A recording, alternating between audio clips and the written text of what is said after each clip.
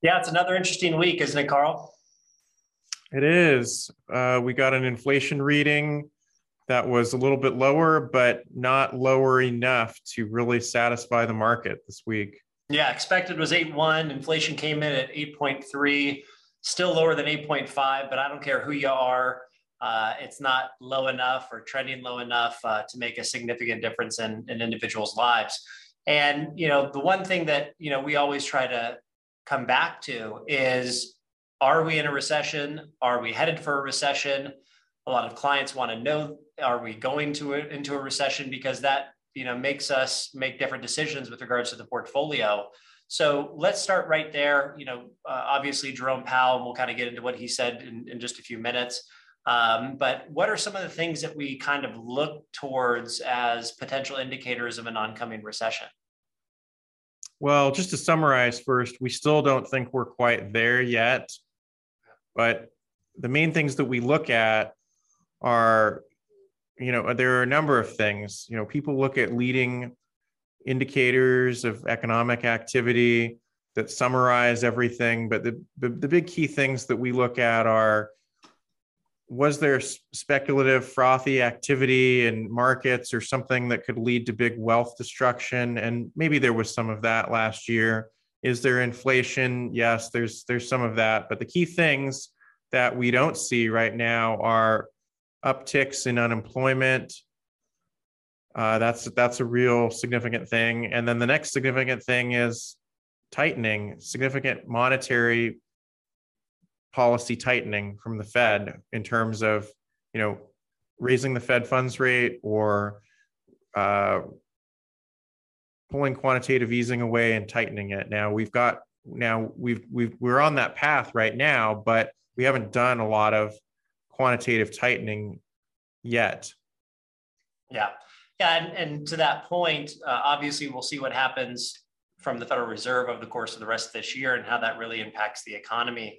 But I will show something that we were looking at earlier today is the leading economic index or indicators. So this is a conglomerate of economic indicators that we're looking at here that kind of tell us and forecast, how the economy is doing.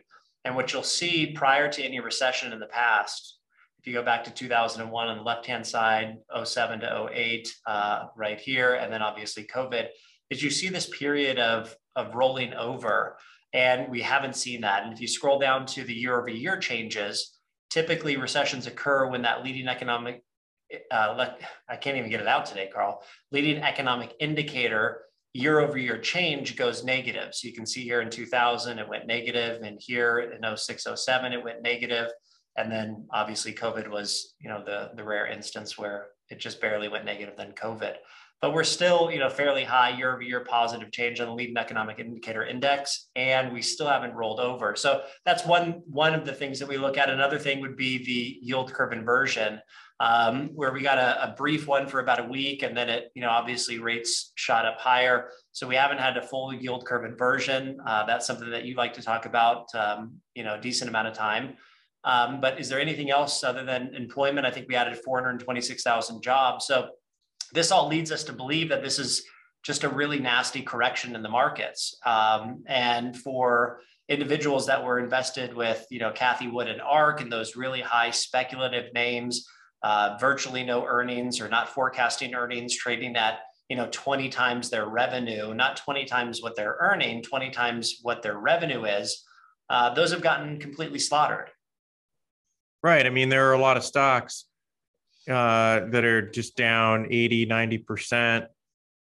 But those are all companies that don't really have any earnings Right. or cash flow. They're not buying back shares, and they were trading at high prices to their sales. Mm-hmm. So anything could have happened there. But when it became, realized by everyone that a lot of the sales growth that they were having was due to the pandemic, Right. and it's now slowing down, even though they're still growing. There was a big re-rating in the valuations of those companies. Yeah, and just like everything seems clear in hindsight, And we get the trouble of bearing that burden as investment managers and financial advisors for clients. In the current moment, there's a lot of things that are kind of perplexed. So we talked about this today with a client that Google currently at its current price is trading at the same multiple as Clorox.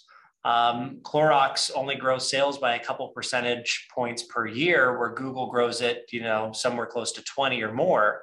And it just doesn't make a lot of sense when you see those things. So when you see these exacerbations, whether they're to the upside or even to the downside, like what we've seen so far this year, it doesn't always mean that it's going to pan out that way. And we talked about, if we are in an inflationary environment, do you want to own companies that are only growing by 2 or 3% or below the average inflation rate? Or would you rather own good, solid companies with good fundamentals, buying back shares that are trading and growing their sales at 15 or 20% a year? And the answer is the latter. That's the smart move to do. And we've made some internal changes. I did want to kind of get to Jerome Powell because he did put out a statement just after the market closed. So we'll see how the market opens on Friday. But what this looks at here is a statement that he made. And he said, Powell says he can't guarantee a soft landing. Well, duh. Right. And that's not surprising. And odds were absolutely against him. Right. So we're in an environment where the Fed, the only tool that the Federal Reserve has to control inflation is to raise interest rates, slow demand, and slowly contract the economy. And what we're saying with that is that may happen, but we haven't seen any of the indicators of a recession. So we should see, and we still firmly believe that we may get a bounce sometime this year. And that may be a better time to look to reposition. Now, we have been repositioning. We have been getting a little bit more defensive as the year's gone on. But at the same time, it's not very prudent to buy high and sell low. You want to be buying low and selling high. So looking for those opportunities. Anything you'd like to add on the Fed, Carl? Well, I mean, we're just going to see how far they are able to go and how they do everything. I think an important thing is that they want to be gradual about the quantitative tightening and how that gets ramped up. They decided in the last meeting in their commentary that they didn't want to do it at the 95 billion a month rate. Right. In the summer. They wanted to start slow at 47. And so based on all of that, and even if we have a few more larger rate hikes in there and then some smaller ones in the fall, we don't really estimate that there's going to be too much tightening until maybe sometime in the fall. Right. Yeah, it'll be interesting to see how they react to obviously price differences in the market.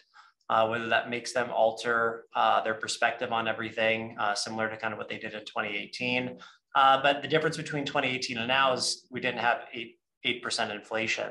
And that's the bigger driver of what the Fed's having to do. And you've already seen mortgage rates go from 2.5 to 5.5 in the matter of 6 months. So that may put a little bit of pressure on housing. But from our standpoint, what we try to do with every client is put together a unique plan tailored to exactly where they're at in their life. And sticking to that game plan and that roadmap is the most important thing when we come into situations like this. But it's interesting to me.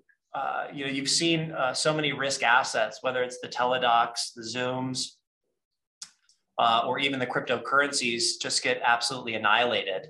Obviously the stable coin issue that came out earlier today and over the last few days, that's obviously been affecting the cryptocurrency market environment. But when I was getting advice to look to crypto from like a barber, that's generally a sign that, it's probably it's mainstream. It's not right. A unique, so, different thing. We're not surprised in those risky bubble assets. But we are actually surprised at some of these good, solid companies that are just getting thrown out, with the bathwater right now. One thing I did want to leave everybody, we're going to leave this link in the comment section. Barron's just put out a really cool calculator because, all of us can talk about core inflation. We can read the CPI prints of 8 or 8.5%, but what does that mean to us as individuals? So Like I said, we're going to put this in the comment section, this link. But what this article shows is what's actually in your basket, what's important to you, how much is inflation actually affecting your particular budget. And, Carl and I ran through it really quickly, and it only took, maybe 2 minutes, maybe, Carl? Right, a couple minutes. Just as an estimate. So basically what you do, you can put in, what your monthly income is. Let's say it's $2,500, and you can adjust your shelter, how much you spend on shelter, how much you spend on food, how much you spend on transportation. And then what it will do is it will actually calculate what your personal CPI rate is, because that's what's important, right? And that's what we do here. It's on a personal level. It's not just what the CPI print is. So make sure you click that link in the comment section and see what your personal CPI index is. I think that's kind of neat. Anything else, Carl? I think that's it. We're just waiting to see how things settle down here. We're continuing to reposition thoughtfully, and I think that the most likely thing is that we're kind of, we're just in a bad correction, and we're probably getting close to the end of it, and maybe things will start to settle down as if some of these technology hedge funds that are down so much are in the process of getting liquidated, maybe the selling will start to slow down, and we'll be reading news about that in a month or so. Yeah, I completely agree. Well, until next week, if it don't make dollars, it don't make sense, Carl. I appreciate you guys. I appreciate everybody listening. Make sure you share it with family or friends. And if we can help them out in any way, we'd be happy to. Thanks, Carl. Thanks, Andrew. All opinions expressed by Andrew Whalen, employees at Whalen Financial, or any other podcast guest are solely their own opinions and do not reflect the opinion of Whalen Financial. Whalen Financial is a registered investment advisor.